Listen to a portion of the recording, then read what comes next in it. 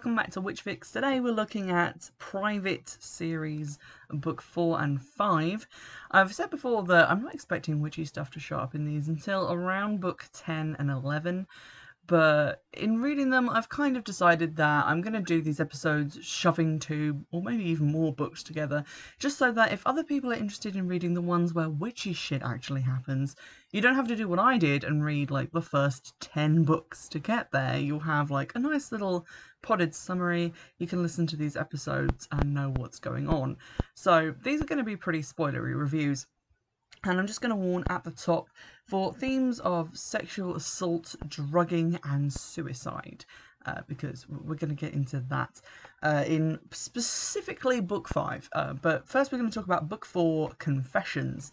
Now, from what I read online about the way the series is structured, book 4 is kind of the end of the first arc.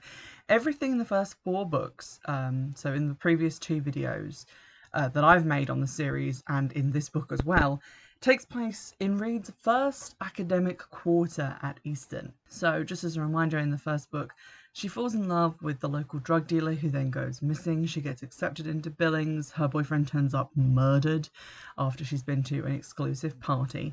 And then in book 3, Untouchable, Reed, the main character, slowly falls in love with her dead ex-boyfriend's roommate, Josh, who then gets implicated in a previous murder at his last school and becomes a suspect in the disappearance of her current boyfriend.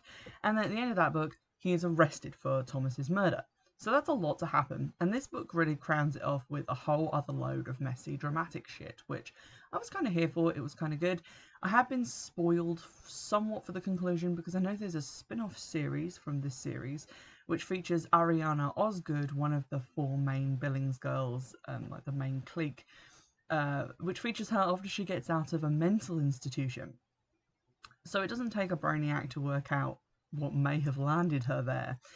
But this book starts off with the aftermath of Josh's arrest, and Reed desperately tries to prove his innocence for the first half of the book, inevitably turning up secrets and lies on her way. She finds out that the dean's secretary is actually having an affair with her dead ex-boyfriend's brother, and that on the night in question they were on campus canoodling when they ran into Josh, so he couldn't possibly have committed the murder, but they're unwilling to come forward due to their affair, which Reed spends a good amount of time trying to work out how to basically blackmail them into doing the right thing, essentially. And in true Reed Braddon style, because this is the 4th book, we must introduce the 4th love interest. She starts having some feelings for, I guess, part-time best friend, part-time nemesis, Noelle's boyfriend, Dash, who is a senior. So there's all that going on, and then from the middle of the book onwards, once Josh's innocence is proved, it becomes a sort of contest between Josh and Noelle and the rest of the Billings girls as to who is going to keep Reed's loyalty, because Noelle has thrown a lot of blame Josh's way, and when it turns out he's innocent, he doesn't really want Reed to have anything to do with them anymore, but Reed is unwilling to give up this lifestyle that she's been accepted into, finally. Obviously, the Billings girls are also implicated in the murder/disappearance of Thomas, due to the fact that Taylor, one of the 4 key Billings girls, left school weirdly suddenly in the last book and has been sending cryptic email warnings to Reed during this one from email addresses that have since been disconnected. And so Reed is very suspicious going into sort of the end part of the novel, when she is lured from her bed by Ariana Osgood, who has killed Thomas because she was jealous that he had moved on to Reed. And they have a confrontation on the roof of Billings in which Noelle saves Reed's life and Ariana is summarily arrested. In the aftermath of this, Reed isn't really sure if she wants to continue going to Easton. It feels like everything that she has had since she came there, like, what, 2 months ago? However long an academic quarter is. I assume it's just the distance between September and Christmas. So not that long.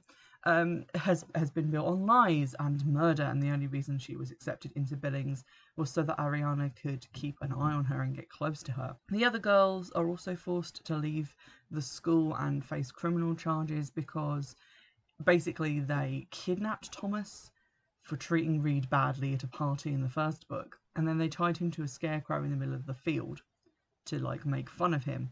and left him there, at which point Ariana returned later that night to beat him to death with a bat. Subtle. So they're also implicated in kidnapping and like whatever it is when you hold someone against their will, hostage taking, I guess.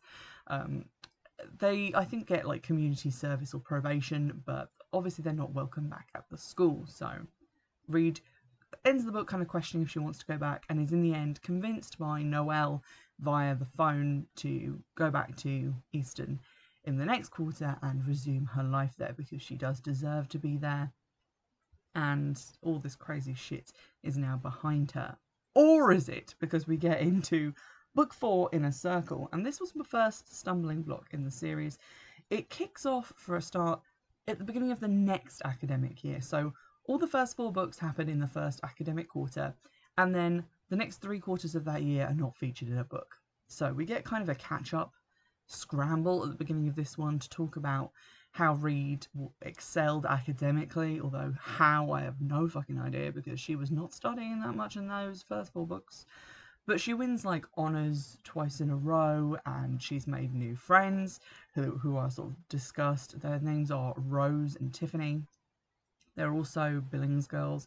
A lot of the seniors from the first 4 books, like they were a lot of the characters. They've obviously left now, and there are obviously new characters being introduced. So Reid gets a new roommate, Sabine, who is apparently from Martinique.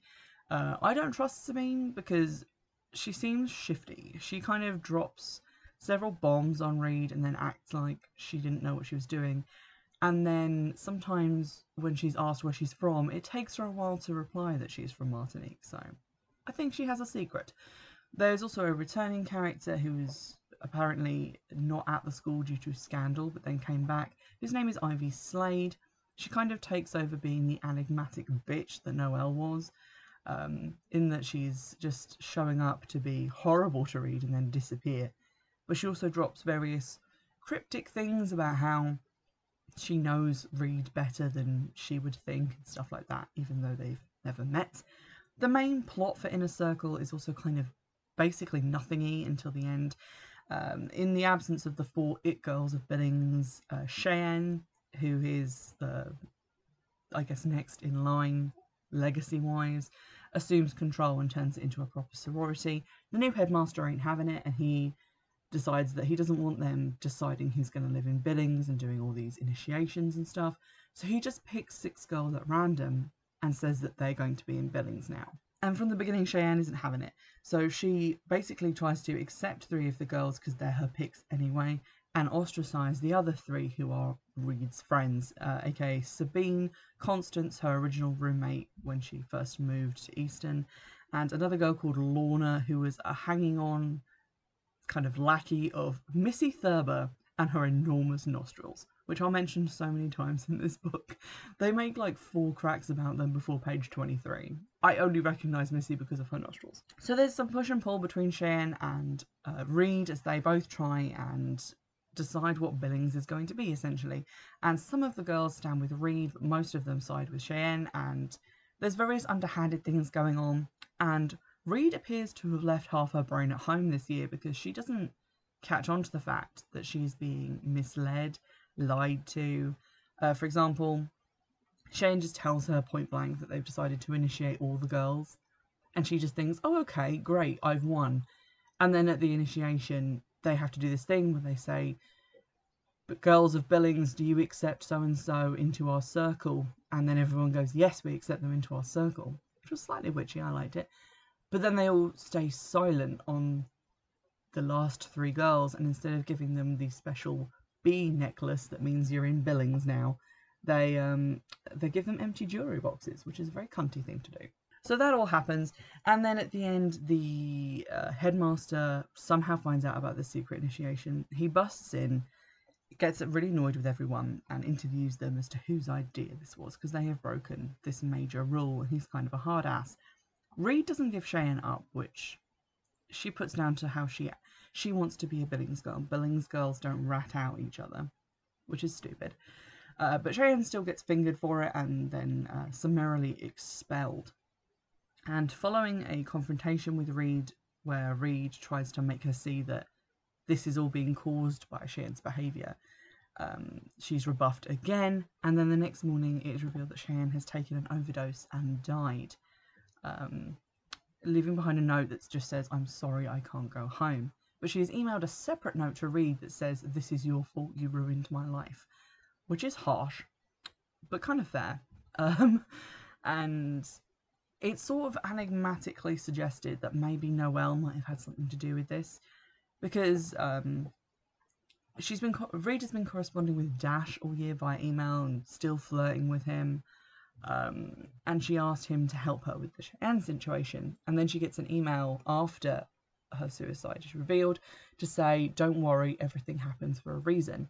And then she is randomly accosted by Noelle during the summer, or the next holiday, unclear as to how much time has passed, who tells her again that everything happens for a reason. So I guess maybe they might have tipped off the headmaster and caused this kind of sting operation, but not the actual death. It is also revealed at the end of the book that when Reed thought Josh had betrayed her by hooking up with Cheyenne, she had actually drugged Josh, and then sort of semi-assaulted him to make it look like he was cheating on Reed, which is gross, and I don't think she gets enough comeuppance for that.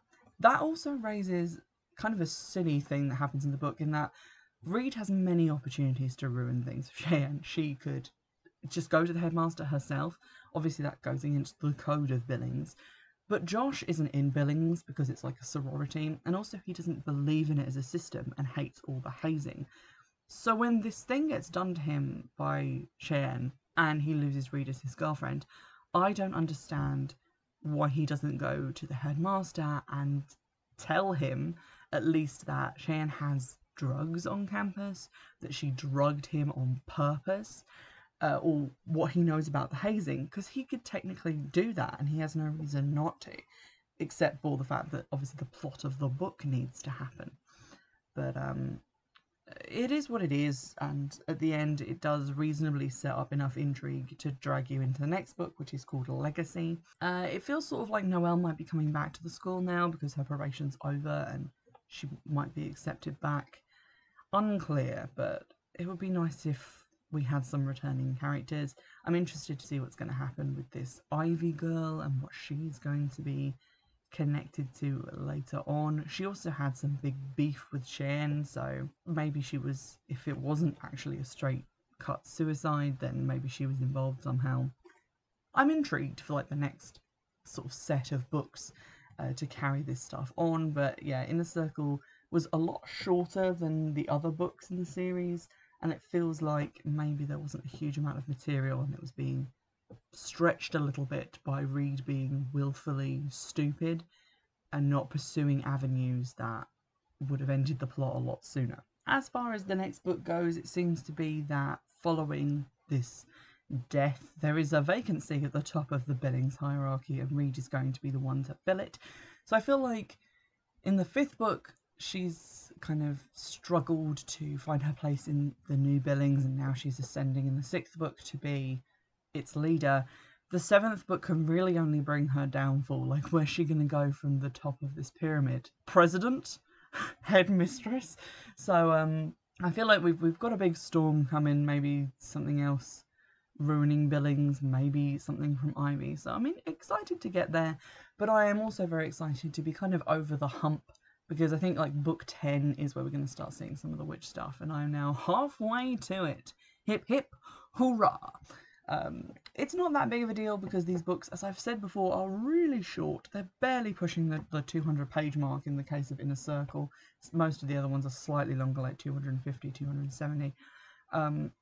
But they're very quick reads, they're very dramatic. It's good to kind of get to the end of it and see all this mystery and stuff unraveling, even if it is quite melodramatic and obviously very aimed at teenagers. But it does keep you guessing. You do wonder what's going to happen. I don't really think that I saw Cheyenne's suicide coming at the point at which she was so angry with Reed. It was only the next morning when she's woken up by screaming that I was like, I know what's happened. So that only gave me like a page lead on what was going on. So there is quite a lot of like unpredictable stuff in there. I'm interested as always to see how the witch stuff is going to fit into this, how this like Billings history is going to play out in like the latter couple of books in the series, but I am kind of preparing myself to be disappointed that it's not really going to be worth the lead in to get to that witch stuff, but we'll see how that goes when we get to it. And in the meantime, make sure you're subscribed so that you can get to the end of this saga of trying to find witchy stuff in a series very much not about witches at the moment. And in the meantime, I'll see you in the next episode. Bye!